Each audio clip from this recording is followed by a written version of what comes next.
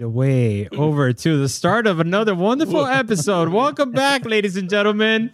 We're gonna get this thing started. And shut up! All right, we're gonna get this going. Captain Ben over here. We got Tim Murphy. We got Paul Murphy, and we're gonna go ahead and introduce our special guest of the evening, the one, the only, Will Parsons. Hang on.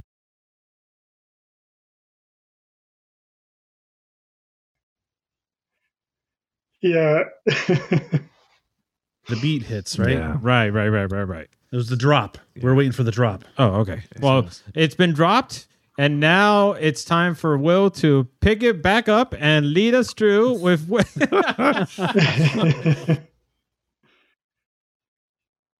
I'm good. I'm doing good. I'm just hanging out. Yeah, I'm good. Can't complain. So we're gonna go, and there's a lot of blanks to fill in, and I think the first thing is when at the end of season 2, what was your overall take, and what did you do to kind of like unwind from that? I wouldn't call it. I don't want to call it a chaos. No, it wasn't a chaos, but it's a wonderful chaos in a way, because it was like so climactic. Mm-hmm. It was eventful. Swimming with dolphins. An eventful season. Swimming for dolphins. He swam with dolphins, right? Right. He swam with an officer. Right. So Officer Dan, he was skinny dipping with Officer Dan. He lost his glasses. Right. Splash zone. Yeah. So how did you recover from season 2? Well, it's kind of random, but when I got home from season 2, I actually inherited a motorcycle, and that consumed a lot of my time and my free time. And so I'm riding a motorcycle around these days. Yeah, and it was real like relaxing. And after the season went great, I thought last year, and it was a lot of fun. And I thought the battles went well. We just, it's real stressful as a judge, no matter what. So I just tried to kind of recover and recuperate after the season end. And that's, the motorcycle made that super awesome. So I did a lot of that. It's a BMW 1150 RT. It's like an old man motorcycle. Yeah, 1150 must move. Yeah, it gets down. It's got bags and stuff on it. I mean, it's... Yeah, no, not those kind of bags. The other kind of bags. The bags you put stuff in, yeah.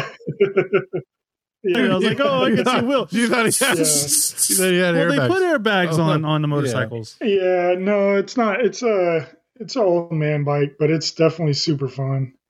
And I helped a lot of guys out here in Texas too, running some local events. My friend Randall Waters, he does like a little series. It's called the IAS Drift. And so I've been going out there too and kind of helping him with that.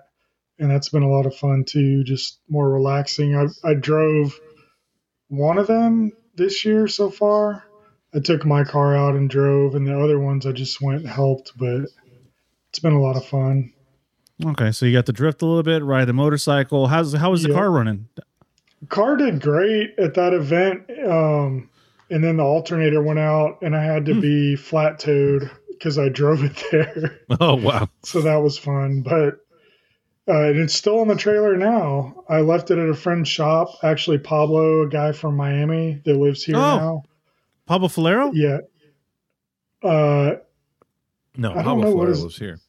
No. Different Pablo? What is his last name? Oh. I don't know what his last name is.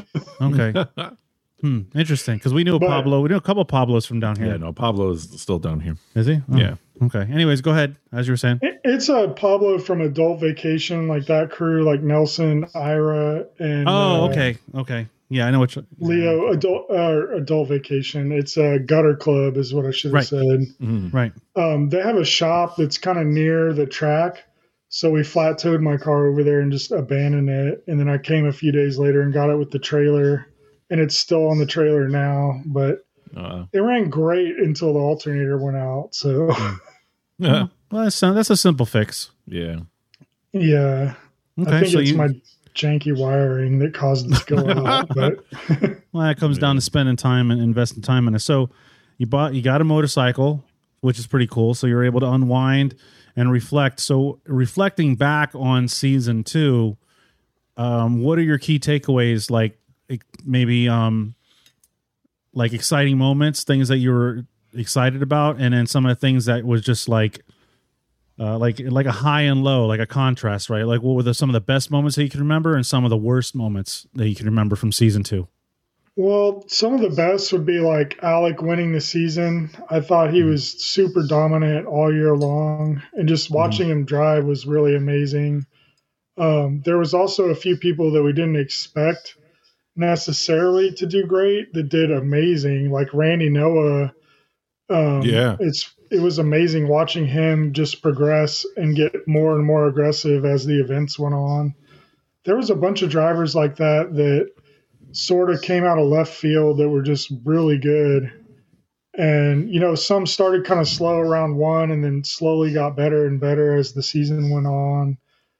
So just watching people progress always makes me excited. I really enjoy seeing people do good. And then as far as negatives, like I guess the hurricane event was probably one of the worst. And that for us, stress level wise, was just crazy.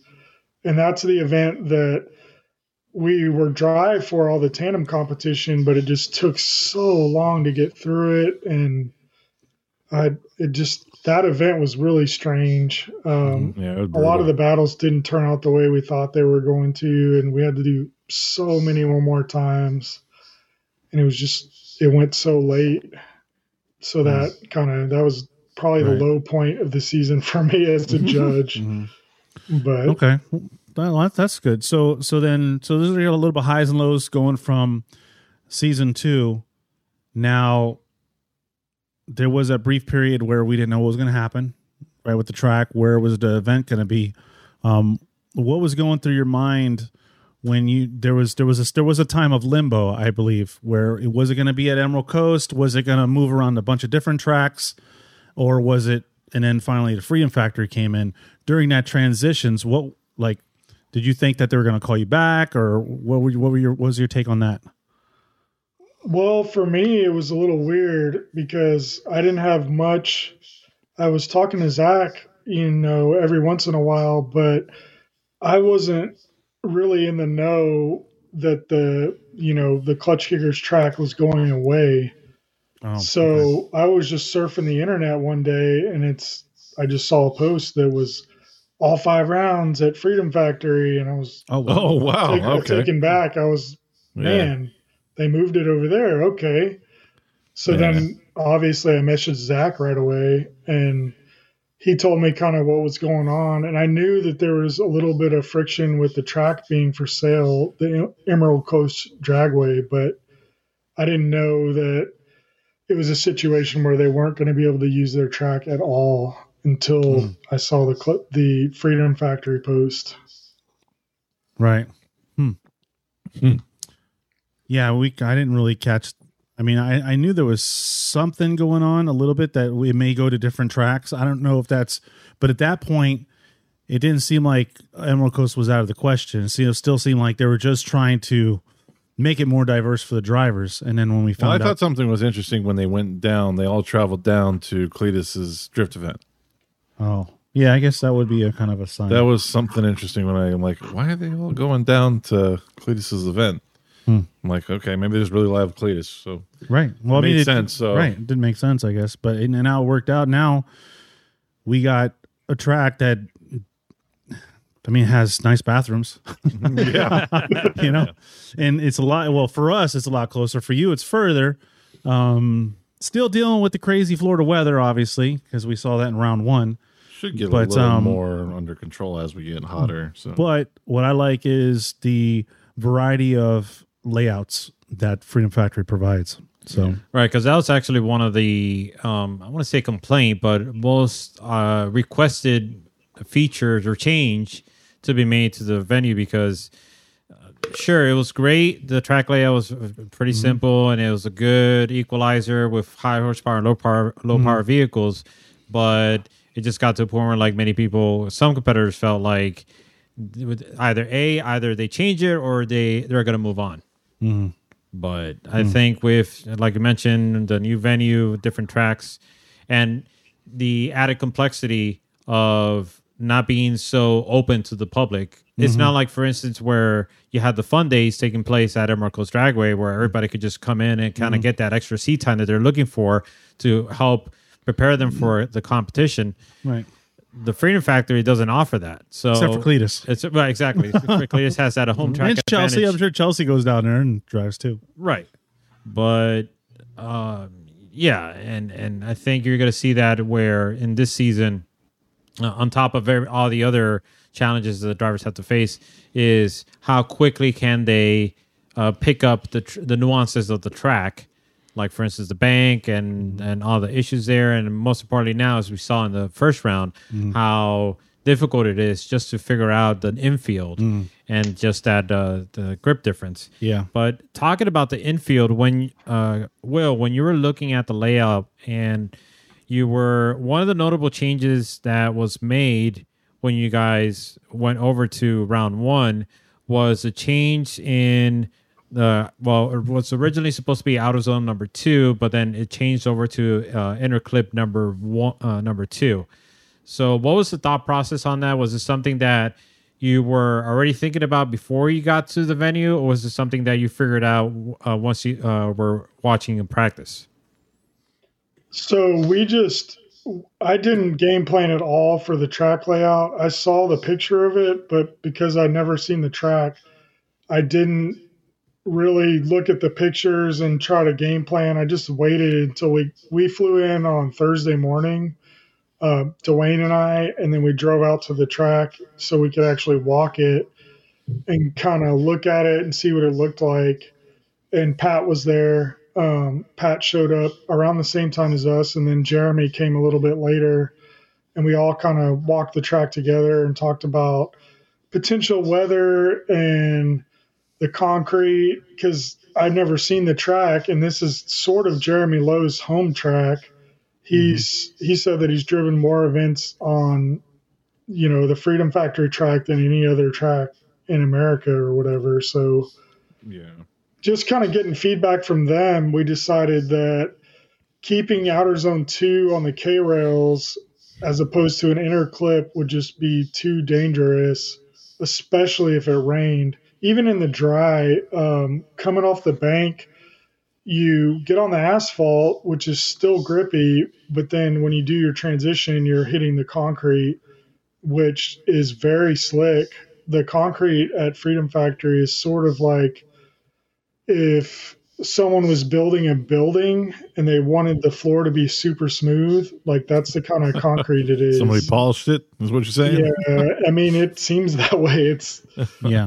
It definitely is like Costco floor. It's not like it is. It's like that Costco. It is sponsored by Costco. No, I got a chance to walk across it. And Oh, I was really? like, they weren't kidding. Like it doesn't have like obviously the epoxy on it. It wasn't brush marked. It was no. It was like just like a warehouse floor. You know, warehouse floor is just Really? naturally. Yeah. Good Lord, really that's smooth. why it's like freaking Like, ice. yeah. And it's like a warehouse floor where the concrete guy took extra care to make it super smooth. Yeah. Some warehouses it's kind of rough. Like you see the concrete, and the guy obviously was in a rush. But at Freedom Factory, they made it very smooth.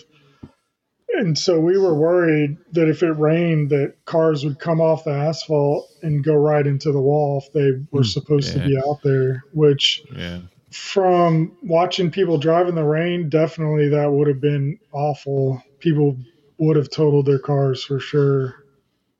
Yeah. I wonder if he would let us take a diamond grinder out there and rough it up. No, I think he takes pride in that smooth concrete. So. Yeah, I think so. He was talking about having it treated potentially. Apparently, another thing happened with concrete on the drag strip, and they had to change it. They had a concrete guy come out and make it better for tire adhesion. So maybe they'll do that to the skid pad. I don't know, but that'd be great. We'll figure it out either nice. way. Yeah. Yep. That's so. When you saw the weather conditions start to play out the way that nobody wanted, what was your reaction? What was running through your mind? I'm sure we're getting flashbacks from the tornado and the hurricane events. Yeah, for sure. Took me straight back to the hurricane event, the worst one. I was real worried about it. Especially since it didn't seem very drivable, even when it was just mildly wet. The water kind of pools on the concrete, and that made it impossible. But even when it was just a light layer of water on it, it seemed undrivable. So I was real worried about how everybody was going to be able to drive through that. Because everybody, as soon as they hit it, they would spin out, go towards the wall with just it was barely. It was like ice. Yeah, it was like ice. I mean, I remember there's one run where Adam LZ went out at the when he I was to thinking do it about for that. his sight lap, and he literally just glided across. It literally looked like he was like on And ice, he's really black good at- ice, like black ice or ice lake. Yeah. He's really good at sliding that on the wet too. So. Yeah, so it was like there's just nothing you could do. He threw it sideways and there was no hope. Yeah. No traction. When you were witnessing that, were you already thinking about changing the track layout, or was it something where you were kind of like gotta wait and see what pans out? Well, you mean changing the layout after watching the people drive in the rain? Right. Yeah, we thought about changing it, but I don't know. There's just we already set it pretty good for the rain coming off of the bank, but then the other side, outer zone 3, we kind of debated making that just another inner clip instead of having an outer zone. But after watching people drive it in the wet, we just decided to stop driving whenever it got past a certain point of rain on the track. Right. Yeah. That's good. After you sort of realized that it wasn't going to play out the way that you wanted, obviously it affected qualifying. And what was the decision that was made? Because I think it wasn't, unfortunately, with the way how it panned out, the live stream wasn't up, and due to the weather conditions, and not many people were made aware of the changes that were made to qualifying. So do you want to go in detail as to what went down in regards to that? Okay, yeah. So what's funny is the LZ run that you're talking about was actually the last run in qualifying. So we started qualifying with sight laps once it started raining. A few drivers got dry laps, and then it started raining. We gave drivers sight laps. A few drivers made it through, and then LZ was the last one where Pat Gooden, who actually has moved to more of like a technical director position, decided to stop driving because it just was unsafe, which I totally agree with. So we stopped qualifying at that point, and we, we're hoping that it would stop raining. So we're all looking at different radars, trying to figure out what to do. And we're discussing the time limits, when the track has to be closed by, when the last run we can make on the track is, and we're trying to figure out the schedule, and it's still raining, still wet. And it got to a point where time-wise, there's no way that we're going to make it through qualifying and be able to make it through top 64. So at that point, we're trying to figure out the best way to go about continuing the event, and also looking at the weather for Sunday, seeing that it's probably going to rain on Sunday also. So the pressure was very high to figure out how to get the whole event done, not in the rain. So we decided that it would be best to just skip qualifying, do a randomized, bracket, randomized order for qualifying. So that's what we did. we randomized the bracket, and then we started top 64 as soon as the track was dry enough on Saturday, and try to get through as much as the top 64 as we could before Sunday. Yeah. So, we say this a lot. One of the most thankless jobs in drifting is being a judge. It's really one of the least desirable positions, right? Because somebody's always going to be upset. I mean, there's just nothing you can do. Somebody's got to win, somebody's got to lose. That's just the nature of it. And unfortunately, that's the way the sport of drifting is built around.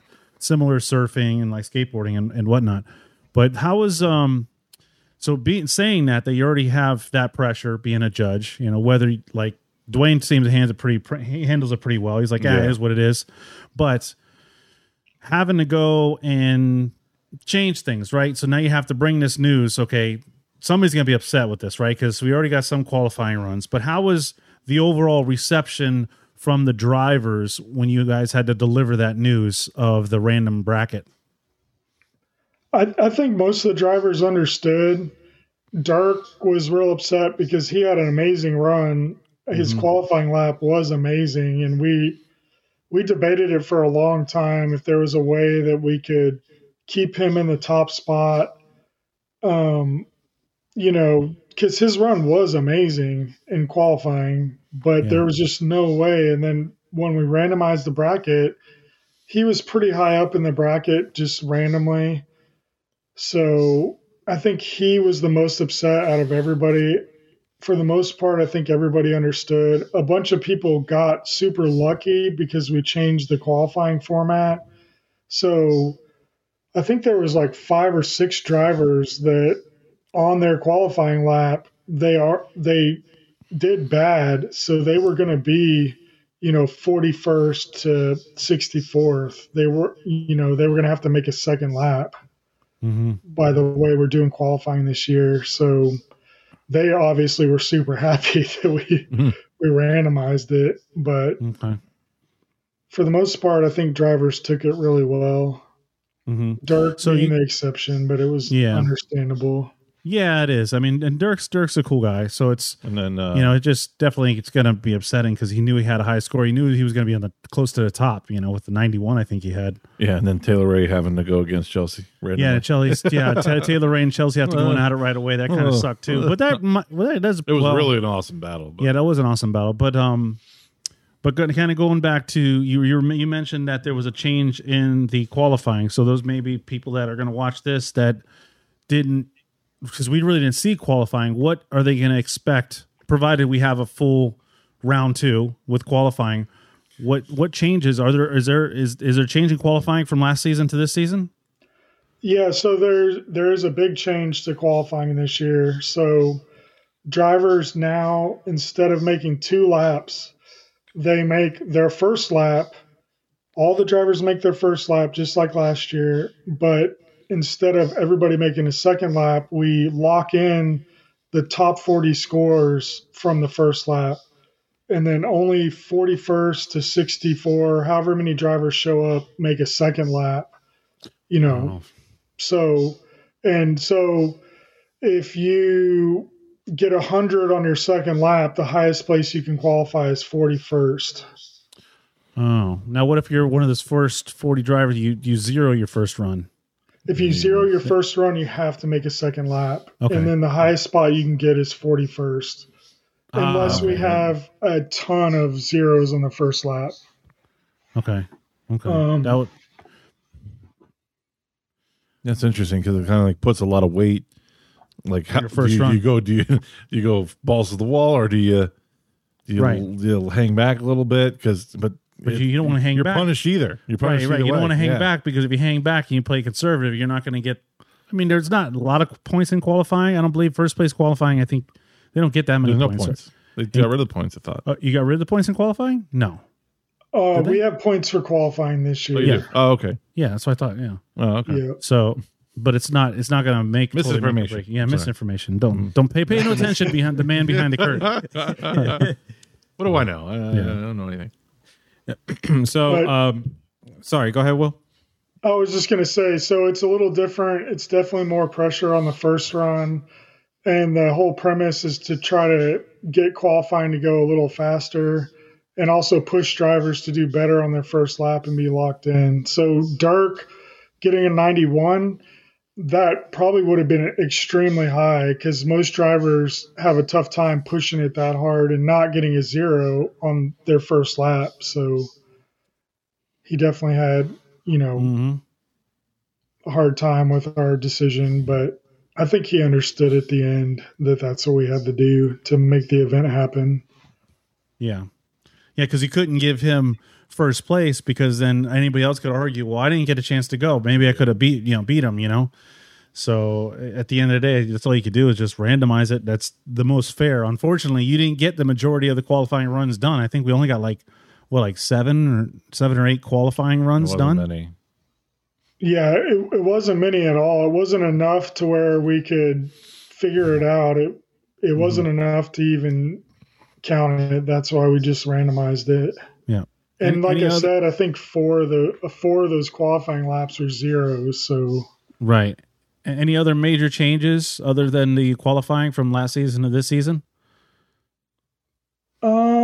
I don't think there's any major changes. For qualifying, I moved to style. Dwayne moved to angle, and then Jeremy Lowe being a new judge. Like those are kind of major changes, I guess. But so we got Jeremy Lowe doing line, and then Dwayne moved from line to angle, and I moved from angle to style. Okay, so Jeremy Lowe being a new judge for this season, not new to drifting. He was a Formula Drift competitor a while, years ago. And this is home track. And this is his home track. Have you ever worked with Jeremy Lowe? Did you have any type of relationship with Jeremy Lowe prior to this event? So it's so funny. I didn't have a relationship with him working with him, but me and him drove, and I didn't realize this until we were talking. Me and him drove so many events together back in the day. So me and him talking, it was like Throwback Thursday to the max. We drove a ton of events together back in the day, and we had battles together too. So I've battled him at XTC a couple times. So I don't know, it was really funny seeing him again. And we talked a lot back then, but that was 10 years ago. So yeah. And we drove together in FD also, but we didn't really communicate a lot during FD because FD is just crazy. So yeah. But we were there at the same time. So how was it judging with him? It was awesome for sure. Mm-hmm. I feel like we all mesh really well together. Yeah, and another thing I noticed is that you guys weren't in agreement on every run. There are some times where I would see Jeremy Lowe saying one more time, or what I'm saying, and we found that kind of actually I kind of like that, right? Because if all the judges are unanimous on every call, unless it's an obvious call, right, and certain drivers are doing that bad, but at least it shows the audience that it's not like there's conversation going on, right? And there's gonna be times when you guys may not agree with each other, right? And that's what makes for good judging, is that you guys can't just be all like, oh, whatever he says, and we just kind of go all along with one person. Because I was one entering all that information. Yeah, I would say that it was kind of interesting because when I thought Dwayne, when he was ready and he had his answer ready, I thought the rest of the guys would have been as well. But no, they were still deciding and choosing what Right, so they weren't all putting their. They weren't all. It wasn't all like, "Hey, let's come together and pick a person" type of thing. No, everybody's giving their own selection at their own time whenever they're ready. Yeah. Oh, good deal.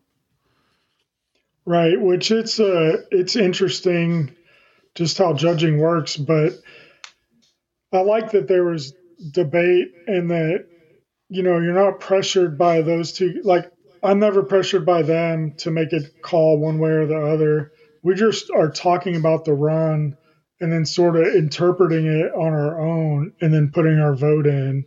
Yeah. Which a lot of times it's obvious, everyone's going to go one way, but you're still, hey, Jeremy, do you agree? And it's like, yeah. And then we vote that way. Or it's, a couple times we disagreed and it's not a big deal, which is how it should be.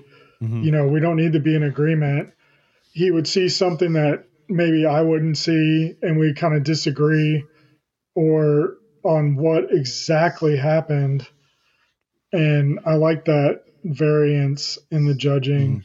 I worry sometimes that when you're judging with two other people, if you're talking too much, that your opinion will kind of be pushed onto them, and then they'll just agree with it because it's easy.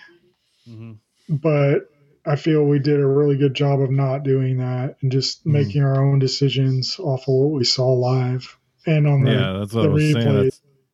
I was pretty surprised by it. Like, I was like, I don't know. I was like, wait, you're not coming into an agreement here? Yeah. and one welcome change is having a chance to sit in air conditioning this time all day. So that was a welcome change, and not getting dirt flicked in your face every other minute.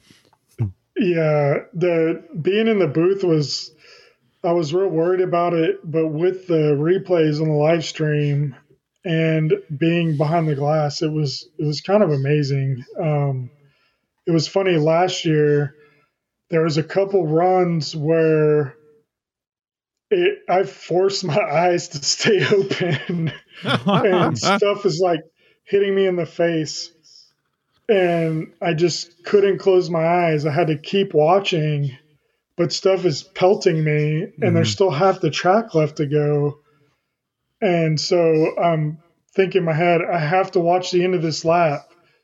I can't let this stuff distract me from seeing it, which is awful, man. But yeah, it's pretty rough. Yeah. So that's nice change this season, having that, the judges booth and being up in the booth, having air conditioning, having, not getting stuff thrown in your face. You're protected from the elements, the rain and everything. Quieter. Yeah. And we get to hang out with you too. So we kind of enjoy that as well. Yeah. And I think we'll work on that as the year goes on, being able to communicate easier with you guys. Since, this is the first time doing that, I think moving forward, we'll be able to really iron that out where if you guys have questions, we can answer them better and faster. Yeah. Well, I think this time we're all under that pressure to get the event done, right? Yeah. That we had to just be like this rapid fire drifting. We didn't do an opening ceremony. We just run after run after run. We're like, that rain's coming. We got to beat that rain. We don't want to get caught in the rain. We want to be able to finish the event with how Saturday went. So it worked out. We got it done. So hopefully the weather is going to play in our favor for round 2, and we'll be able to kind of kick back a little bit and just take it a little easier, a little smoother, and be able to have that communication, have those times where you guys can come in. Like you did step in one time to clarify a call, but if we can have more of that next round, if we have the time, that would definitely, I know, would not just benefit those that are on the live stream, but also everybody that's in the stadium as well can hear us. So that also helps them. Because we have a lot with Cletus and the Freedom Factory. What that brings is there are a lot of people that come there just to see Cletus.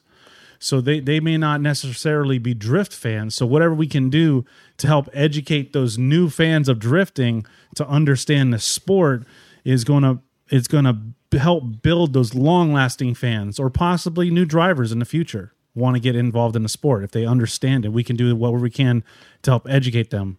So having you be able to come on, or the judges be able to come on and clarify certain calls, I think that's a huge benefit that we have. Yeah, for sure. And definitely want to do that in the future.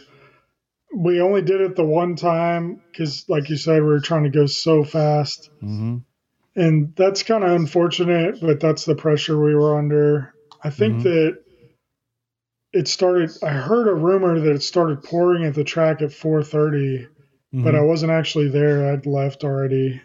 But so we barely made it. No, we definitely did skip the rain. Well, the opening ceremony was supposed to be at 3:00. So there's no way. I mean, we would have got down to like the finals, and if it would have downpoured, we would have had to either wait it out, or, I mean, what can you do? There's not really much you can do at that point, because you can't have them go through that track, especially the infield is disastrous. Now, next round, they're going to run the infield, so it's going to be interesting. This was more of the high speed, on the bank, type of layout. Now, next round is going to be a little more tight technical, so it's going to be interesting to see that transition from last round to this round. Like you said before, last year the guys had all year plus the fun days to dial in their cars and get that practice on Emerald Coast. Emerald Coast was Mike Castleberry and his crew did a great job of keeping that pavement well maintained and prepped for each event. The guys were able to get dialed in. Now with the diversity of layout that we had, not diversity, but like the transition from the tarmac or the sweeper going into that concrete paddock, how that's going to play round per round, and how the judges are going to have to set up their car different for one, and being able to adapt to those different layouts and not be so dialed in, which is going to make it easier for you guys to judge as well, because before the drivers were so dialed in, you guys had to like really nitpick everything and set the cones in such a way to make it judgeable. Yeah, those last rounds were really close. I mean, you guys are splitting hairs. Yeah, like it was insane. Yeah, so that's one thing that I really like about the Freedom Factory. I feel like it's going to push drivers to do better and figure out how to drive different lines and different styles, whereas at the Klutch Kickers track, everyone was so dialed in. It was the same run lap after lap. Nobody was really trying anything different. They basically had figured it out, and then it was just who was more aggressive following and who could do a better job coming out of outer zone 1 to the inner clip. That decided so many laps, but it, like you said, it was super nitpicky. Whereas at at Freedom Factory, the track, the layout changes, no one can get very comfortable. So I think it's really going to shine on the drivers that can adapt and really understand their cars and what their cars are doing, and that their styles are flexible, where they can figure out where they need to be and what they need to do on weird layouts that are not comfortable with. Yeah. One thing I do want to mention that added to the difficulty level of this previous round is the fact that there was no practice runs for Sunday. Yes. So, and one of the things we noted during the broadcast is that it became a thing where people were dialing in their cars as they progress throughout the day. Yeah. And it just so happens that it was sort of like they were just trying to get as many runs as possible to just get, their practice runs, I guess you can say, and then to kind of make the adjustments, whatever they can. And I think in the end, you realize when you got to like the top 8, final 4, you had the majority of them already had themselves dialed in. It's just a matter then who had the clear advantage over the other person. Yeah, it's funny you mention that, because we didn't have, this live stream was a pay-per-view, right? So I was going through the internet, and I forget, I don't know if it was I found it or somebody else found it. There was a guy Ben found it. There was a guy that was actually live streaming the Klutch Kickers event on Twitch. I actually took a screenshot, so I don't know if Zach cares or not, but they were basically, the guy was live streaming, and he was basically saying that I'm going to live stream all the Klutch Kickers events. And he's like, yo, this is like just chill time, no negative vibes, because a couple people came in and say, hey, I thought this was pay-per-view. He's like, oh, I paid for a few guys already. I already paid for a few guys. I paid for right? you. And but the reason why, that kind of frustrated me, because I know Klutch Kickers, I know financially how much money they put into it. So it's like I take it personally, right? Yeah. When people are taking the stream and giving it out to other people, I like that upsets me, right? People don't understand how. Well, I'm like loyal, right? Like you're my friend. If you're gonna cut my friend off, you're gonna have to deal with me too, right? So it's like really frustrating. So then I was like, I'm gonna buy the stream. So I bought the stream. I bought it for the whole season. But what I found interesting is that the guy was like critiquing the drivers.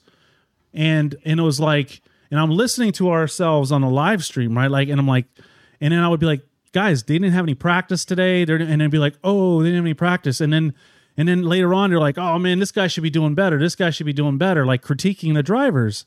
And I'm like, you guys are freaking suck. It's like, it pissed me off, right? Because I'm like, you guys, like, you're so critiquing these drivers that are on a new layout.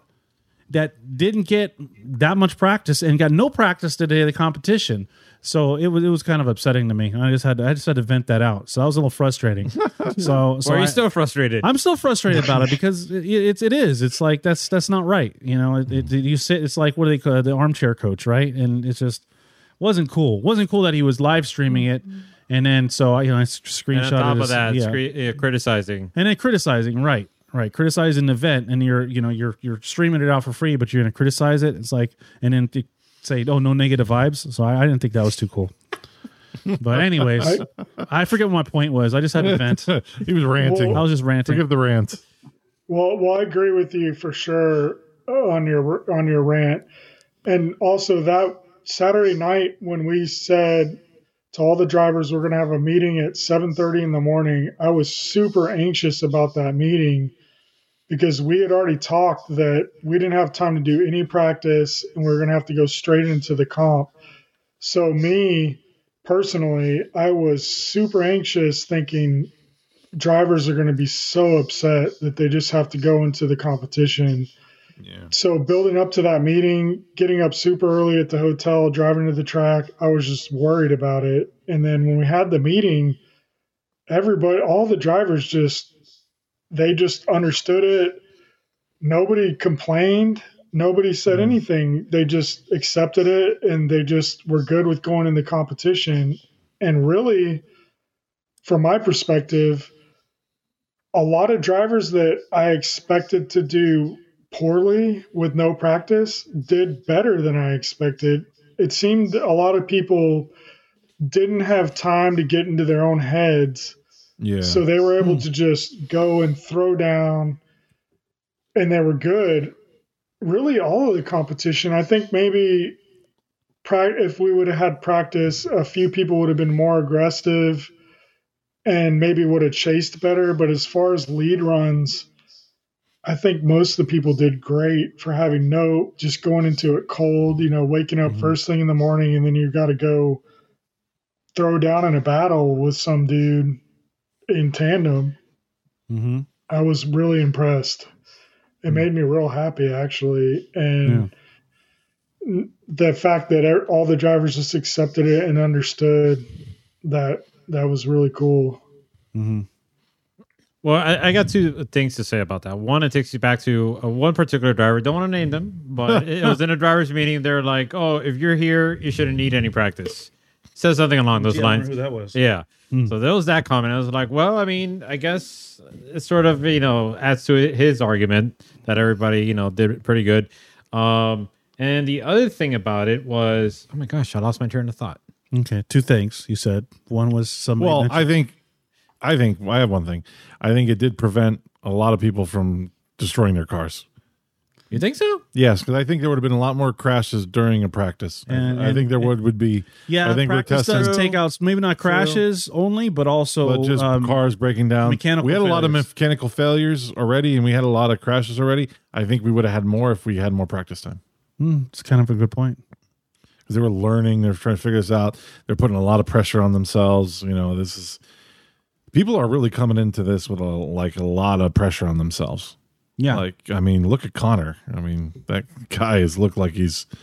Yeah, I was impressed. Yeah, I was impressed. I'm gonna try to sneak peek at his, because I have an E46 as well. I'm gonna get a sneak peek of his camber and everything, his rear end settings there. I wanted to ask, how do you think that was, Will? What did you think of Connor? I was super impressed. I know he drove a few events last year or the whole season. I'm not sure. In the S14, yeah. I can't remember what S14 it was. It was a red one. Mm-hmm. It was just a red S14, no livery. Mm-hmm. Zenki. Yeah, Zenki. Yeah, he came in and he had a couple good battles. He threw down really hard. Not like he did this. No, not like he did this time. But what he did is he definitely made his a lot of full commitment, a lot of angle, a lot of smoke. It's just his consistency wasn't all that dialed in. But he's only been drifting for about a year and a half, a year or so, and he went right into competition. So he's definitely got. Somebody you're gonna have to watch, definitely. But he was so fast. Right. He was fast. Like he was on the car- 265s. He wasn't on anything crazy. Yeah, either. yeah, and a small tire and Mechanical grip. That's insanely fast. Like I thought I don't know who he was against, but he went Brandon McDowell. He went against Brandon McDowell. Brandon McDowell. Yeah, it was That insane. was in my opinion the biggest takeaway of the speed difference, and that's where we're like, what He happened left to him. Brandon? Because either A, he misshifted, or B, Right. he like fell asleep at the light or something, because this guy just like took off. No, but he did it on and everybody. then- no, but the most notable one for us, in my opinion, was Brandon McDowell. Because you weren't expecting it. Right. Well, yeah.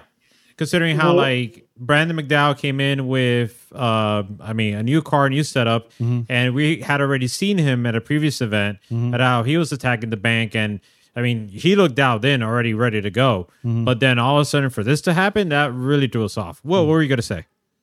I was going to say with the Brandon one specifically. So I heard from Brandon that during his run with, all of his runs before battling Connor, he was around 600 wheel horsepower. He was having some kind of issue. And then when he went against Connor, he was making about 1,000 wheel horsepower. So he spun all the way down the straightaway. Oh, Oh, that, you know, Yeah. think of like the street racing, right? You can only put down the power that the car can handle, right? Yeah. You can't put more power than the grip. yeah. You got to know what your grip is. So Well, that too much is not always better. That takes me back to like those memes, those jokes about the Supras. It's like, what's the difference between 1,000 horsepower and a 500 horsepower Supra? Nothing. They just both run 10s on the quarter or something like that. But that's what it takes me back to. Yeah, interesting. Well, he floored it like it had 600 horsepower and it was making 1,000. So he was in trouble. Yeah. Wow. Oh, interesting. But even that said, Connor's car just was fast. It looked so fast. Even on Friday, when we were watching from the center of the track, he was one of the first people that all of us were just, who is that in that car? Because I think his second lap, even his first lap was really intense, and his second lap was up on the wall with a lot of speed. And we're just, okay, like that's your second lap, and you're doing that. Okay, like definitely need to watch you this weekend. Yeah, it makes me think of something that Alex said. So, Connor came from dirt bike and motocross, right? A lot of that competition, and Alec kind of brought this up that he came from motocross as well. And Alec, Connor kind of reminds me of Alec because Alec started very young, and he made his presence felt at a young age in Formula Drift, right? Big ways, yeah. In big ways, he was like, wow, this young kid hasn't been driving for long, and he was very dominant on the track. But what Alex said that I thought was interesting is that, coming from a motocross competitive background, motocross is way more extreme as far as the physical risk and danger, right? That going from motocross where you're risking paralyzed, broken bones, broken neck, all this stuff that you're risking like on a regular basis. Now you're going to drifting. It's easy for them to go all out because them going all out in the car is not the same as it's not as dangerous as far as they're concerned. This is safe. I throw my car into a wall. It's really not that dangerous. So that fear is not there. They're not scared of the wall. Right. They're not scared of the wall. So, and you could see that with those, even Jaden, the Jay the Drifter kid, he's like 13 years old. He came from a motocross background as well. And he's only been drifted for like a year and a half. So you see these guys with that motocross background, it seems that fear of crashing is just not there. Yeah. The physical. It's not holding them back. No. Yeah, I agree 100%. I've dabbled in motocross, so I'm not probably as experienced as them, but definitely understand it. And it's picking lines and their commitment to what they're doing. If you're committing to, a jump or a line in motocross, the consequences are super high. So if you miss your mark, you crash really hard, or you land on the wrong side of a jump and you get hurt. So they're used to picking those lines, committing to them, and they're 100% committed. And it's with a huge risk. So when they get in a drift car, it's like you said, it's 100% safe. They're in a car. Like, what's the worst that could happen? Yeah. They could total the car, but they're going to be fine. They have a cage. They're in a seat. Right. They're not 60 feet in the air. Like, Right. I mean, I don't know. I'd probably argue you still have the same kind of risk with an 8.6 because we've seen many people with 8.6s with some spectacular crashes. If I we can put it lightly like that. Yeah. So hey, in many ways, his motocross experience transferred over to the 8.6, and that same level of risk was there with the 8.6. Yeah. I mean, 4AG manual rack, you're playing with fire. That's Well, and going back to Connor, I think he stunt rides too on street bikes. Yeah, he still does. Yeah, he still does. He still does. Yeah, so if you're stunt riding, on a street bike on the street, that's like, I can't think of a more dangerous thing to do. So Yeah. definitely I expect him to do that like at one of the events. Like just whip out his bike at one of the events for like a halftime show, and he's just there popping wheelies or something. Yeah. There you go. Hey, should ask him. Oh boy, that's crazy. I'm sure he'd be down. With we're talking about Connor and Brandon McDowell, that sort of ultimately led to a protest. And do you want to clarify exactly what went down? Because it was one of the few instances that it actually got overturned. So with the Connor and McDowell run, like we were just talking about, McDowell got smoked on his follow. He burned out all the way down the straightaway. Connor was fast like he had been. Connor's lead runs were great, kind of all weekend, and then he struggled following. So then when they switched, McDowell initiated, was pretty good on the bank, and Connor had a big mistake on his entry. He kind of kicked the car out, went straight, and then re-kicked the car out as he went up to get to the initiation point. Then they went around the outer zone 1, and coming into the infield, we didn't really know what happened, but there was contact right before the transition, kind of right around the time that we expected Brandon to transition. They hit, and Brandon went straight. And so we watched a bunch of replays.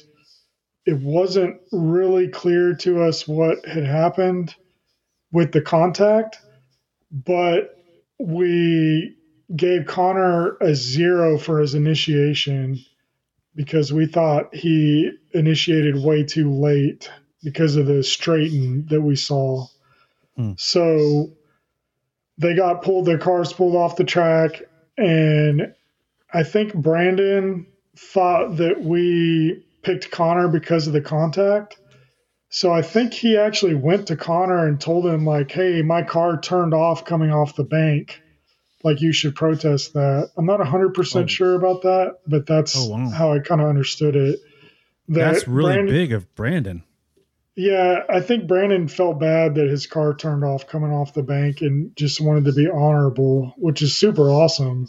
That is really cool. Yeah, it is. And so he protested. We reviewed it and actually realized that on entry, he did do a double initiation, but he still was in drift by the last standing cone on the wall, which from the naked eye was real unclear. But he definitely had, he kicked the car out, went straight, and then re-kicked it out at the wall, but it still was within the time frame that he had to do that. So after seeing that, we overturned it, especially knowing that Brandon's car turned off coming off the bank. So yeah, Brandon's one of my favorite drivers. Like, I got to talk to him on the phone, and just every time he just wants to. He doesn't, I don't know. He just wants to, he's like a driver's driver, he's going to drive hard. He's going to give you everything he's got, and he's just super aggressive. I just love, as each season of Klutch Kickers has progressed, he's turned to one of my favorite drivers at Klutch Kickers. I love watching them. Definitely. I mean, me too, for sure. Especially, I love it when he does a qualifying lap with kind of, a decent score, but maybe like 20th or something. And then when he's lining up for his second qualifying lap, I just know, I'm like, dude is going to go 135% for sure. Yeah. Oh, yeah. Even in tandem, especially on his leads, he leaves it all on the track for sure. And it's very exciting to watch. Were you? I'm curious. Were you surprised by some of the crashes that took place? Because there were some pretty notable ones. We had Taylor Hall and Nate Hamilton, Ben Julian up against the wall, Sebastian and Jonathan Aaron, and Alec Honordale. Alec Honordale. That's right. That was a big surprise. Hard, right, and he shut it down. Mm-hmm. So yeah, were you surprised by any of it? I wouldn't say I was surprised. Maybe the Naren wreck surprised me the most, just because his car whipped around so quickly. Mm-hmm. It happened, he came off the bank, blew out a tire, and when the tire blew out, he just spun instantly. Got T-boned. And then his car actually spun and then rolled back in. He rolled backwards, right? And Sebastian hit him pretty hard. And that was surprising just because it happened so quick. With Nate and Taylor, I know that Nate was trying really hard on his lead lap, and us as judges watching him go around the bank, he was on it. He looked very good. And Taylor had kind of a lackluster follow on the bank. So I know I was leaning heavily towards Nate for the bank. And then he came into the infield, made a huge mistake, spun. And I know he was kicking himself because he had such a good lead lap going up to that point. So when they switched, I knew that he was going to go 110%. And that 10% got him for sure. He was trying to force Taylor into a zero, and they made contact. It was wild because the contact they made wasn't that crazy, but then Taylor spun so fast, I didn't expect the second hit to happen on that wreck. I was watching the video. He goes off into the dirt, and then when he comes back on the tarmac, instant huge smoke cloud. Oh, yeah, I don't remember. You slow it down. We got to watch it. But it's like he goes out into the dirt. He gets pushed off, which Nate pushed him off. But then when he hits the freaking tarmac, boom, explosion of like smoke. And then that's when he spins out in front of him and then runs up and. But I had actually talked. Sorry, go ahead, Will. I was just going to say it's because he never lifted. Even when the tires were in the grass, he was still full throttle, like on limiter. So when he hit the pavement again, his wheel speed was probably something insane. So that's why he got the smoke. 250 miles an hour. Yeah. But you being the style judge, right? Did you give Nate points for catching air? Definitely. He kick flipped his car like it was pretty crazy. Yeah, or not kick flipped it, he ollied it. Yeah. Oh man, that's crazy. That was crazy. So the final battle, we had Dirk Stratton, Adam LZ. Your thoughts on how that went down? Well, it was real interesting to me because Dirk Stratton looked the best to me all weekend. Every lap he made, I thought he was going to win the event because he looked so consistent and calm, and just his lead laps were amazing. His follows were good, and he just was on it. And LZ looked great in the follow. He kind of had some mistakes in the lead. His car broke a bunch of times during the competition. He had to call his 5 minutes. Like, he definitely had a lot of things going on that made me think, at some point he's going to break and not be able to come back from it. But somehow his crew kept his car going all the way to the end. So final battle, Dirk had an amazing lead, and LZ was super aggressive and looked amazing in the follow. And then they switched, And in my head, I'm kind of thinking, can LZ's car hold together for this? You know, he's had a lot of issues today. And he was able to put down a great lead lap. And Dirk knew, I assume Dirk knew that he had a great follow. So he was trying to be super aggressive on the bank. And he just was a little too aggressive coming off the bank when LZ slowed down, caused a little mistake there from Dirk. And that really was his only, bobble that I saw all weekend was that. He slowed down a little bit.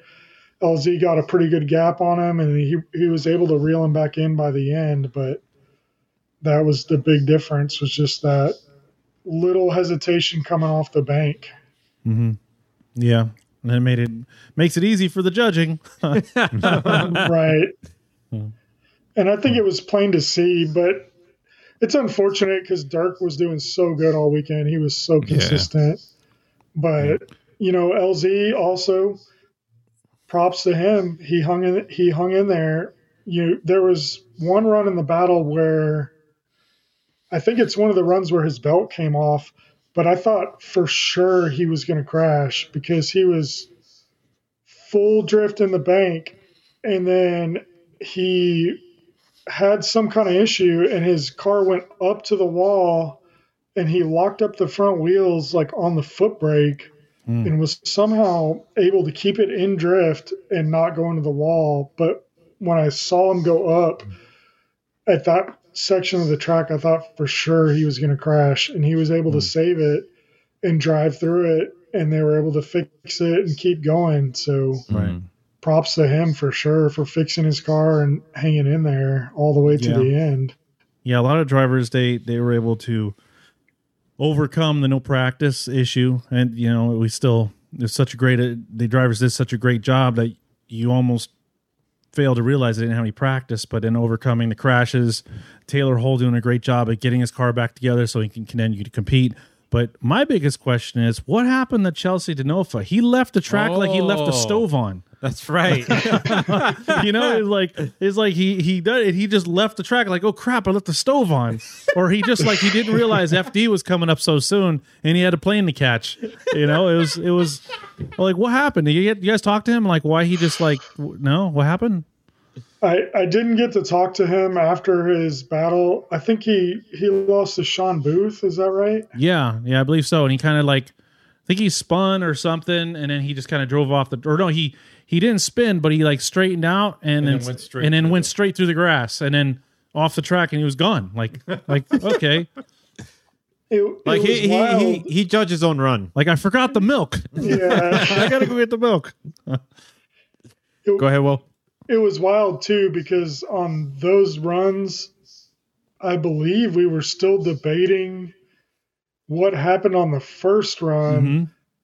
And he just he already packed his car on the trailer and was leaving. And we still hadn't decided that he lost, which ultimately we decided that he lost, but it was funny. I think what happened with him, I heard he lost an intercooler pipe or something on coming off the bank. So he lost all of his boost and had no power. So I think he was struggling to keep it in drift, and it was super gripped up. Yeah, you're right. No, that car's nothing without boost. It's got no torque or anything. It just doesn't have its boost. It's actually less power than if it wasn't turbo, because it's... That's crazy. Right. So when he went in the grass, I think his car couldn't keep spinning the rear tires, so he just went down to 60 horsepower. I still think he left the stove on. Yeah. Stove's on. I was worried he was gonna get a bill from Cletus in regards to the grass. Yeah, I know. I mean, that's one of his pride and joys there. Yeah, he cut right through it too. I was like, uh-oh. Maybe that's another reason why he hightailed it out there. It's nope, I'm not gonna deal with Cletus. I'm out of here. That's fine. I was real worried about people going into Cletus's grass. I saw a guy in the spotters area taking notes when people would go in the grass. So really? I was like, we can charge those guys later. But talking about Cletus and his crew, we got to hand it to them because they were just everywhere. They were just on top of things. I mean, even Cletus himself, you would think like he would just sit back and relax or kind of just, sit off somewhere and let the show run for itself. But he was just everywhere doing all these different things as well. So yeah, I was really impressed. Like I've seen a handful of the Cletus videos. I don't really get too much time between work and all those stuff I do to really sit back on YouTube and watch a lot of stuff. So I don't really get to follow anybody to really, like follow him and see exactly everything on. But the handful of videos that I do get to watch, they're entertaining and I like them. But seeing how much he was involved, like that made me a fan more than any of his videos because he's out there cutting the grass. He's out there cleaning the track. He would be driving, and as soon as he's done driving, he's out there back cleaning the track. So his dedication to the motorsports community and Klutch Kickers, what he just being there, trying to make sure everything goes well. I think that's a testament to his character. I thought that was for me, that was huge. And those are the things I look for in people, right? I look at their character, and you see the things that they do that they go above and beyond, and they don't have to do. Like he's in a position where he doesn't have to do all that stuff. And nobody would think anything less of him. You know what I'm saying?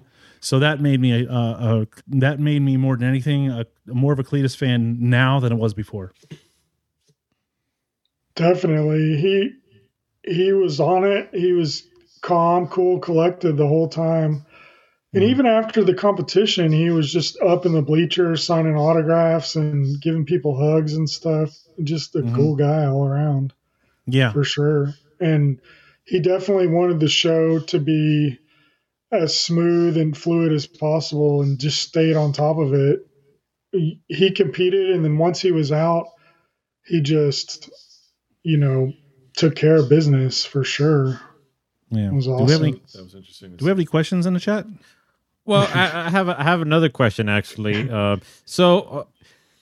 Will, your opinion on Patrick Gooden on his role, his new position for this season? How do you think he handled it? I think Pat did amazing. I told him that after the event. So Zach running grid and Pat running all the cars coming on to the hot track and handling 5-minute calls and all of the stuff that Pat was handling, it went amazing. It was great. Yeah. Zero complaints. It works so good. And, having Zach running the start line, Zach knows what's up. And then having Pat running the other side of it, like Pat knows what's up. And I feel people are definitely not going to approach Pat with things that they know are silly, where sometimes I feel they will approach Zach because they know Zach will give them a little bit of room. So I think it worked great. Yeah. Well, Zach had an eventful weekend himself because not only did he have to deal with the event, but then he also had to deal with the Corvette and what happened with that as well. So exactly. I'm sure he had a tough time. Which, talking about Zach's Corvette, it's available for rent for round 2 at the Klutch Kickers $100,000 Drift Series. So if anybody driver out there is interested, please be sure to reach out to Zach in the chat. Zach anywhere. He's the Z Pull Off on Instagram. Be sure to reach out to him or Zach at klutchkickers.com. There we go. Corvette. Yeah. Well, car looked great, I'll tell you that. No, it did. It did look Until good. it went to the wall. Yeah. Well, that was his first. That was the guy's first lap. Yeah, I know. He crashed on his first lap, and that was an expensive first lap. Yeah, that was a real expensive first lap. Yeah. Who did he go against? He actually battled. They got the car back up and going, but they battled and he lost. Who was he? I can't remember who he went against. Can't think of it. See, we got to wait for. See, in a way, we're sort of kind of like spoiling it for people that haven't seen it. Yeah. No. Well, yeah. Think about it. There's many people that still kind of like don't know everything that. Well, that's true. There's a live bracket, but the nitty gritty details. It's like when you look at a Wikipedia article on a movie, and it kind of gives you a rough idea of how the story goes, but it doesn't get into the meat, into the bone of the structure of the story, and that's why you need to see the show. which should still be available on baldeagle.com. So if you haven't seen it, be sure to check it out. No, it's good. If not, just wait for it to be released on YouTube at one point or another. And it's not like, I mean, $10, right? I bought the whole season because there's 5 rounds. It's $40 if you buy the whole season. So you actually save money by purchasing the whole season. Oh, okay. So that's what I did. I purchased the whole season. That way we can use it. I mean, we probably can even have these guys watch it while we're, on the live stream if we want, like later on, go back and rewind first day and look at some stuff to help us, because that's going to help us, right? If we could watch it, we can kind of critique it and we can look at some mistakes. But yeah, I mean, I support the cause, man. Support.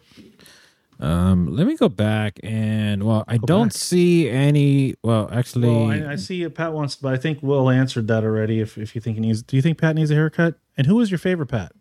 Who's your favorite? Who's your favorite? Yeah, very specifically, who's your favorite Pat that you work with and lives in Florida? I mean, I'm gonna have to go with Pat Gooden. Oh, okay, Pat Gooden. That's a good answer. Final answer. It's my final answer. Okay, for America, answer. Okay, though, not just for Florida. The other question: would you rather live life without your glasses for a week or not wear a shirt? Oof. Shirt for sure. Shirt is gone. I can't survive 10 minutes without glasses. Yeah, he went to full panic mode when he lost it with swimming with the dolphins. Yeah, so I could understand that. We got a question. Blowing up the chat. Yeah, Pat is blowing up the chat. We gotta find. Now. What's? I'm gonna put the pressure on Zach. Zach, you got to find a party spot. Yeah, that's right. After party spot. Party spot. We need because we all broke up in the end. I don't think it was just like everybody went their own way. way and was just like, okay, we're going home. Well, there was a little party that took place in the pits. There was? Oh. Yeah, it was a little. It wasn't to the extent of when the island, but okay, so we could do that. Maybe we could bring Party some in the pits? entertainment. Party in the pits and bring in like a DJ. I like where this is going. Okay, all right. Party in the pits. Everybody's there. Just kind of wind down. I don't know. Zach, put that on the docket for next round. Let's see. We got a question from Alex Pack who wrote, why should my ride height be 114 millimeters? I don't know how is that relevant, but maybe Will knows something that we don't. Will? 114 millimeters. Yeah. It's pretty everybody's specific. ride height needs to be measured exactly.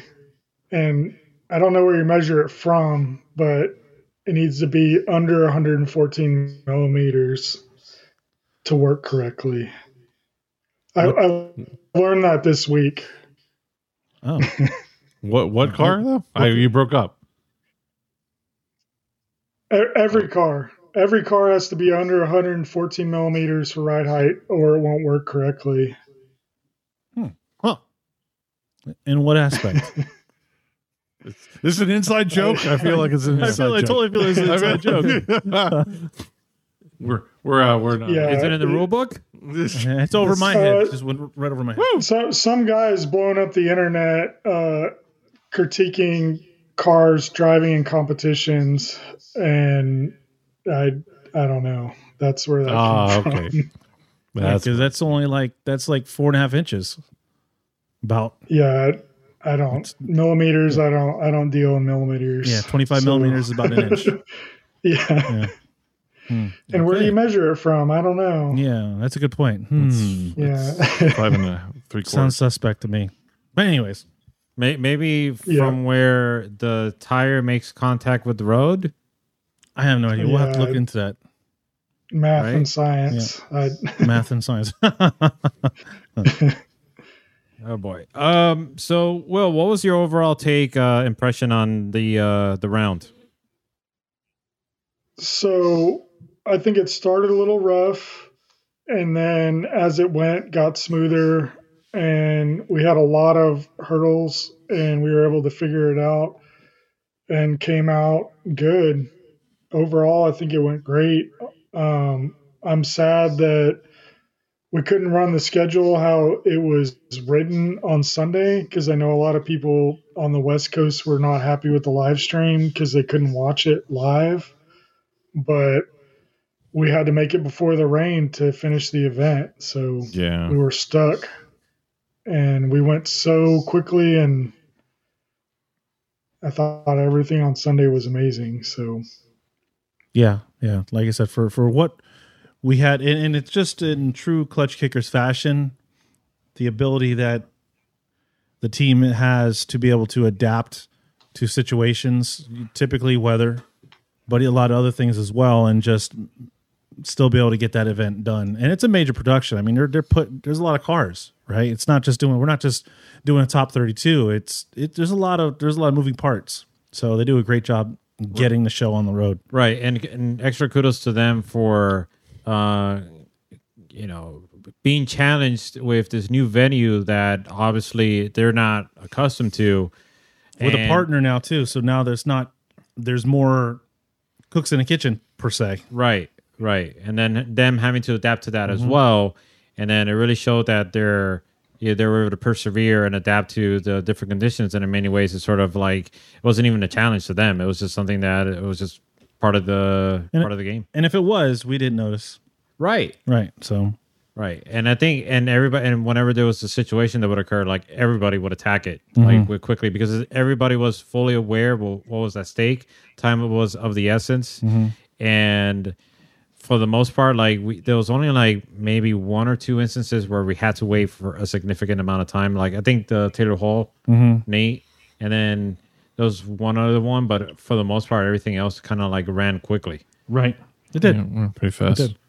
But Will, any particular, I guess you could say, improvements or changes that you're looking to do in regards to your judging, or maybe you're looking to scrutinize certain things more now that you've gotten a handle of this first round?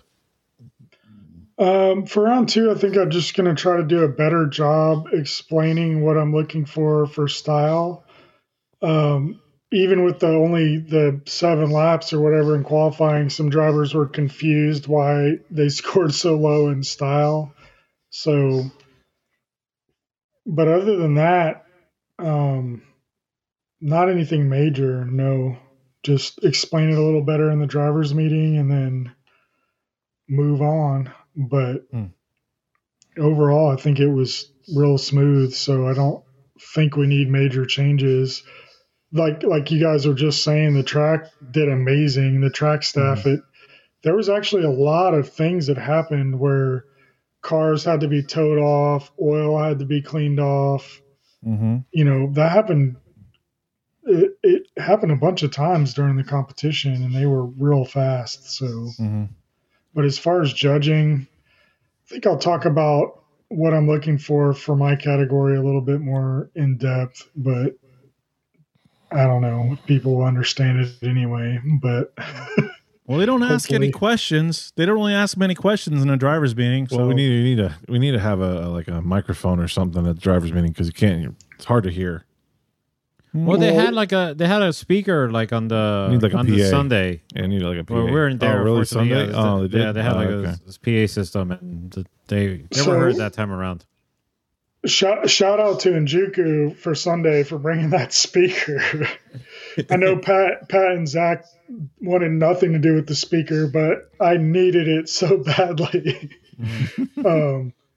I struggle. People in the meeting on Saturday, I guess, were telling me to talk louder. And I'm like, I'm sorry, this is max volume. Like I can't get louder. Like, this is it. Like, you might think I'm full of shit, but I'm giving it 100%. Like, unless I'm trying to scream, which no one's going to understand that. So the speaker helped me, but there you go. Yeah, I have his audio level all the way to the max too, so I can't go any further. Yeah, sorry. I was born with it. But one other thing I wanted to add, and I think it's not something that's been mentioned, is one of the changes that Pat implemented is in regards to the 5-minute timeout, whereby many people feel like the pressure, the drivers and the crew feel the pressure to kind of like get all hands on deck as soon as the car like gets back to the pits, or like as if like the car is getting back onto the pits, like getting towed, and they're like trying to figure out a way how to like get a wrench in there or something. But Pat was like, no, relax, just stop what you're doing, just wait for the car to get on jack stands, and then once that jack stands, just it's all you go ahead, because there was some issues in previous events where people got a little carried away, and obviously I thought that was a smart. safe. I thought that was a great idea. I mean, It was. Yeah. Did they do that in Formula Drift? I don't know. I don't compete in Formula Drift. You don't. I don't know. No. Okay. No, I just thought that was interesting. I have no idea. That makes a lot of sense as far as safety, because it's really a stupid idea to be having these guys hurry up to lift a car and hurry up to jack the car down. That's like a safety issue, number one. Gentlemen, my apologies. There is a correction. Apparently, that change was from Will Parsons himself. So, my apologies. And Will, like, He didn't even speak up. Yeah, no, I mean, I guess he's just waiting for us to talk. All right. Will, what inspired that decision? Just watching some of the sketchy 5-minute calls that happened last year in Klutch Kickers, and some of them 5-minute calls that happened in other series. It just, people get so hectic trying to get their car fixed and get the wheels on it and get it off of jack stands. It gives me anxiety.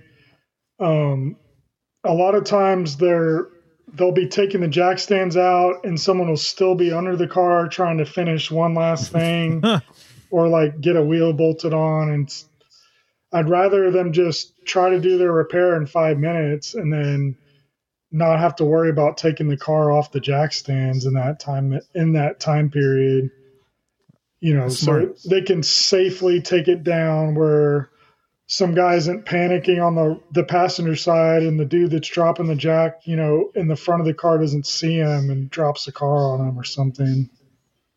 Yeah, this is not like an F1 pit stop, so we don't need to. Right. No, that makes sense. That definitely makes sense. Did y'all see the Kristaps thing that happened a long time ago where he drove off the jack stands? Yes. Oh, wow. You didn't see that? I probably did, but I don't remember it. Well, he called 5 minutes. They were able to fix the car, but they hadn't gotten the wheels bolted on all the way as the timer was running out. So he just drove. His car was still on jack stands, and he just tried to drive off of them.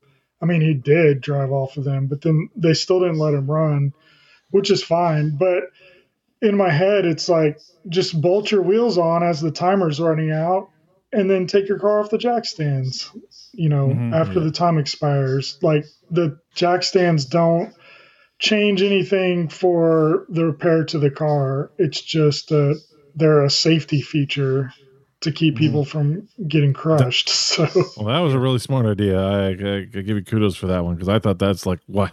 That makes so much sense. I always thought it was so stupid when people are jacking up their cars and all sorts kinds of wonky and just looks. I don't know how many times we had it on the live stream, just watching them jack up the car and just have it on no jack stands and just a bunch of people underneath the car. I'm like, oh my god. Well, Harbor Freight jacks, and then Harbor Freight jacks with Harbor Freight jack stands. I mean, come on. Oh man, it gets real sketchy the other way too when they're putting the car on the stands. It's like, oh, just throw it under there, and it's just on the floor pan. Not solid. It's sketchy. Yeah. Well, that's a great idea. Yeah. That's one. Any other great ideas you have in store? Yeah, hidden in there. I don't know. Gas doors. No. Gas doors. Just take them off. Yeah. Who needs them, right? People apparently are very concerned with the appearance of their car, so it has to have a gas door, but they also can't secure it. So it's interesting. But, well, talking about not securing things, Michael Elsey with the hood. Oh yeah, yeah, that's funny. That was. Yeah. What was your reactions to that, Will? Yeah, it was interesting watching it. I knew when his hood flew up, I was like, yeah, he's gonna try to make a lap for the gram for sure. Yeah. I just knew he was gonna try to do it, but he did. He made a lap. Yeah, no, he did. He did. I mean, at that point, I guess he's like, "Oh, I lost." So, What was funny is I have these production guys in my ear. How is he doing it? This is amazing. How can he drive without me being able to see? I'm like, guys, there's a gigantic hole right on the center of the hood. Like, he can see. He can I see. mean, he can't see great, but I mean, he can see. Yeah. He was like, they were flipping out. They thought it was the best thing since sliced bread. So, well, made for a good show. Actually, yeah. I'm sure he made the highlight reels. Yeah, I knew as soon as it flipped up that he was going to keep trying to drive. So it worked out. Yeah, it did. He actually did a good job. It was a good run. Yep.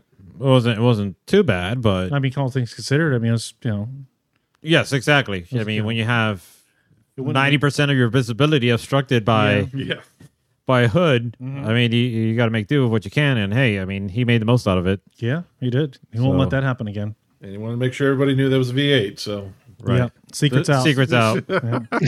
No such thing as bad publicity, right? Yeah. Yep, that's right. so Well, let me ask you this. If any driver has any questions regarding judging criteria at any moment, can they reach out to you? Yeah, always.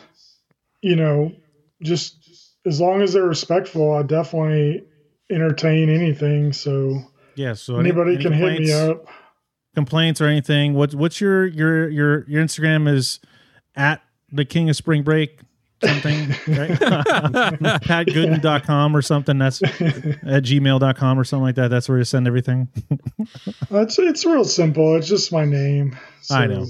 if you can spell my name right. Yeah, we're not going to tell him how to spell it. So if you can't spell it right, then hey, there you go. That's the first challenge. Get his name right. But yeah, like definitely should ask questions in the drivers' meetings too, especially if drivers have concerns with things that are happening. A lot of times concerns are brought up afterwards and it's way too late at that point. And in a drivers' meeting, we do our best and we don't always get to every subject, and things are chaotic with people asking questions and trying to get the event moving along. So things get, left off the list or don't get talked about. And then if drivers don't speak up until afterwards, we can't help them. Yeah, that's the time that they need to ask questions. That's for sure. I think I think the more experienced drivers, you hear them asking the questions, but I think some of the newer guys, I think they should learn from those drivers, and I think some people just don't want to, like, I don't know, they're afraid to ask questions. Sometimes I think it is. Maybe they're worried about, like, oh, is it a stupid question or something like that. But I think in many ways you're hurting yourself, because who knows if you ask a question that gives you the answer you're looking for, and then you get that answer, then you could add it to your strategy to benefit your run. And then for all we know, you get into a situation that you don't even know to protest because you never bothered to ask the question. And it kind of like works against you. So Yeah, I think many people are just sort of like missing out, or they're just, maybe they're just not in the right mindset. For all we know, they just woke up. Well, not even that. It's just like as soon as, like, as far as Zach, in the rule book, as soon as you think you got everything ironed out, there comes another interpretation of the rules, right? That spawns a revision, right? And it some of those questions maybe could have been handled in the hey, so what? I see this rule in the rule book. What if this happens? How are you going to rule it? Maybe that's something they can focus on their questions. But then you get caught in endless what if questions, so that's irritating too as well, I'm sure. Well, but that's also, like you touched on something that, like, that's the problem with sort of judging, is that you don't really know the question until you're actually there, and then you could actually then figure out, like, okay, well, how have we handled it before, or how is it interpreted in the rule book to then help guide us on a decision. Yeah.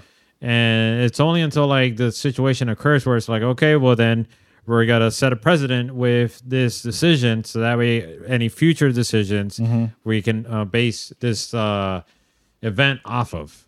But again, it's sort of when we were doing drivers meetings and we're like, okay, we're trying to go over every single thing. We're trying to say like, okay, well, I'm the angle judge and this is like exactly what I'm looking for. But then something occurs that you're like, whoa, I didn't think about that. Right. And sort of, so then you have to then figure out like, okay, well then based on what I told them, what I conveyed to them, how is it that I'm going to like bolster my argument when I make my decision? Right. Because at any moment you're liable to get your call protested on. Right. Yeah. Yeah. I mean, that's, yeah, I don't know. I'm glad you're the judge. Yeah, I'm sure Pat is glad as well. And I mean, the way meetings usually go, it's really hectic. So I don't think that we've had a driver's meeting where we didn't forget to include some things that we thought about. And then also, you know, if drivers they think of things all the time that we forget about or just aren't focused on because we're not driving in the event. So when they point those things out to us, it helps us make the event run better, you know. So if they keep that concern to themselves and then we do the competition and, you know, 5 days later, they message me and they're like, hey, this thing was happening like all weekend. And it's like, oh, well, I didn't know that was happening. You know, why didn't you bring it up in the driver's meeting? So I think that, I don't know, that people just get scared to talk in the meetings, but they definitely should. Like, no question is a stupid question. So, well, we'll see what happens. But hey, people have plenty of time to figure out their questions. They could just reach out to these fine gentlemen in regards to don't message Pat. He's not a judge. That's right. Right. Leave Pat alone. Yeah, leave Pat alone. He has nothing to do with judging. So, and don't even ask him about the judging criteria. I mean, if anything, he'll probably direct you over to the judges, which is Will Parsons, Dwayne Ramsey, and Jared Below, or he'll refer you to the KlutchKickers.com website where you will find the rule book and the judging criteria. And also, guys, don't forget, round 2 will be happening June 24th through June 26th.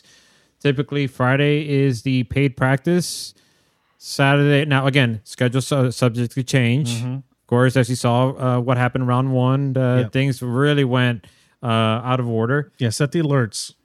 So that way you get alerts from the Klutch Kickers because they post this stuff up on Instagram and stuff. Right. Not just the Instagram, but the Facebook. Where, for instance, we saw like the qualifying order posted up on the Facebook. So be sure to check up on all their social media channels. You're going to say something, Will? Yeah. So one thing on that, they have the Klutch Kickers Instagram page, and they also have a 100K Drift Series Instagram page. And the 100K Series page is where they post more schedule and technical updates for the rounds as they're happening live. Oh, okay. That helps. I know we're kind of winding down, but it was a topic that I would actually meaning to talk about, and it just so I got to be politically correct in a certain way when I bring this about, right? Really? So, just for instance, and I've heard this has happened before in sports, but what's your take on, and do you think there should be any repercussions on bribery? When it comes to like even like so much like even if some like obviously not to the judges, but I'm just saying like other drivers or even sponsors getting involved in this like, hey, listen, throw the run and trying to like just from like for me, I think it's kind of crazy. But if you guys see something like this happening, is there any recourse or anything for them, or how do you feel about this? I don't even know how to ask the question because I can't get into specifics of it, right? Because it's not my place to say anything. but I just hear certain things happen, and I'm just like, it blew my mind when I heard it. But like, what's your take on like somebody coming to one driver, or could even be sponsors coming to a driver and say, "Hey, listen, throw the match for this guy," or an event organizer, I mean, it could be anybody. Right. Or the guy doing the graphics. Could be anybody. I feel out of the loop on this. I'm like, what? Yeah, I'd like to loop you in on it, and maybe we'll off camera because it's not my place today. Because I've been watching a Johnny Depp trial, and it's hearsay. Objection! It's hearsay. But I'm just saying. So, what's your thought? I mean, well, he said he can't comment, though. No, but I'm saying, have you heard of that before? Drivers bribing other drivers to throw a match. It's almost like boxing, right? Have you ever heard of that? I have not heard of that. I might have been like suspect occasionally, but I've definitely never heard of that or seen it where I knew that that's what was happening. So it would shock you too if you heard it. Yeah, for sure. Like I was shocked. You know, people try to pay me at every event that I judge at. I'm just kidding. Nobody's ever tried to pay me. Yeah, it wasn't a judge thing. It was driver to driver, and I just was blown away. Yeah, no, I've definitely never heard of that. That would be pretty wild and unfortunate. Mm-hmm. I mean, I guess money is money, but for me as a driver and a judge, I would never even entertain that. I would just go, if you can't beat me straight up, like, you shouldn't be here. Right. I mean, yeah. Well, it's a shame, but it happens, and I've heard it happens. You know, I'm just gonna stop talking. But anyways, yeah, I was actually surprised. I've talked to a couple other people, and I've heard this happens, and I'm just like, that's crazy that would even happen. Like, how could you go up to anybody like with any self? Hey, buddy, give me. Come on, give me $1,000. Yeah, give me this one. Yeah, or I don't know, whatever. Give me this win. It's like, how could you even? I wouldn't even want to take a win against somebody that broke down. Like, if somebody broke down, I'd feel like, oh man, that's not really. I don't want to take somebody out like that. You know, it's like I don't know. That's just crazy. I can see it at some of the super high stakes with sponsorships and TV deals and everything that's involved. Like, hey, bro, take a fall so this dude can get his TV deal done or whatever. But I don't like it at all. And that's crazy. And I've never personally seen it or seen things that made me think it was for sure happening. Mainly the only times I've ever seen something like that would maybe be where teammates are running each other and maybe one teammate seems to flop and then the other one moves on. But team orders. But that's like very rare. You know, even last year watching FD where you have like Chelsea and Vaughn are in very like heated battles where if Chelsea like wins, he's going to do real well in championship standings, but still Vaughn gives him nothing and beats him. So it's, I don't know. That's a sketchy area for sure that I hope drifting doesn't go to. You know, back in the day, I remember some event organizers were kind of pushing for more of like a wrestling style approach to drifting where you have certain drivers that win, maybe they're really consistent winners, and then you'll have like a wild card that comes in and wins, but it's rigged just like pro wrestling. Like the great does it really matter as long as they wrestle at the end? Is like well, we get them to wrestle. I don't know. So, but just so I'm clear, it has nothing to do with Klutch Kickers organization. This was something I heard that was a driver to driver thing. So this is nothing. You know what I'm saying? So I just want to make sure that everybody's clear about that. Heck, it might not even be this event. It could be at another event. That's what I'm just saying. It driver to driver. This is because we've been to many events. Right. Well, that's what I'm saying. This is, like I said, and I've heard from other sources as well, this is apparently something that happens, and I was shocked to hear it. So, like I said, driver to driver, that's what this is about, not organization. And people have so much money invested into it. I don't know why you would try to pay somebody, but I guess it's for the clout of winning the event or something. But if you're trying to pay some dude off in top 16, are you really going to make it to the end? Because you still are you going to pay off top 8 and top 4? Like, I don't know how that works. But do you think there should be any repercussions to somebody that's caught doing that? So say like somebody comes up to you and it's kind of offensive. It really is, right? I mean, maybe it's flattering because maybe the person you're thinking, okay, this person thinks that they're afraid to compete against me, or maybe it's not that. Maybe it's brought to you in a very disrespectful manner, right? But do you think that, and that person says, "Hey, listen, this is I'm feel disrespected," and I go to the judges or I go to the event organization and say, "Listen, this person did this." Do you think there should be any repercussions to something like that? Personally, I do, for sure. I think that if that scenario happens, we definitely are going to have a discussion about it, because I don't want someone that just has disposable income throwing their money around trying to win the event for whatever reason. It's going to cost more than the prize money to win the event. So it makes everything worse. I'd rather see just straight up battles where people throw down and do their best. Mm-hmm. So if someone is trying to change that with money, that it brings the whole event down. So if you find out afterwards, like, oh, this guy won this battle because he paid the other driver to take a flop, like, then everybody loses confidence in the event and doesn't want to watch it, because it's like, oh, you can just pay to win that event or something along those lines. Mm-hmm. That has nothing to do with us as judges, but it has to do with, driver to drivers, which I don't think there's many drivers that would take money to just flop.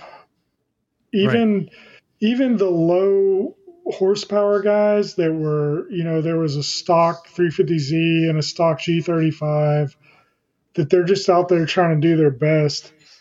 I don't think they would take the money for that. I don't think there's many people that would, personally. Right. So, yeah.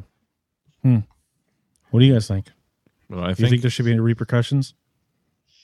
Paul?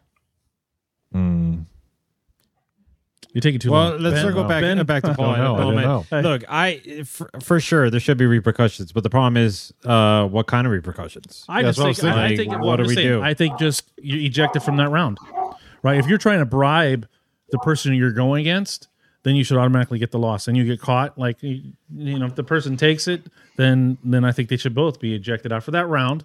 But that's just me. I would ban perma ban. Oh, permanent. Well, yeah, you're a little more strict. You're like permanent banned. Yeah, perma ban. I think not. I think somewhere in the middle. Like, I think what you're saying is not as harsh, and I think what Paul is saying is a bit too harsh. Mm-hmm. But at the same time, Paul is sending a message by doing the permaban. So I understand that.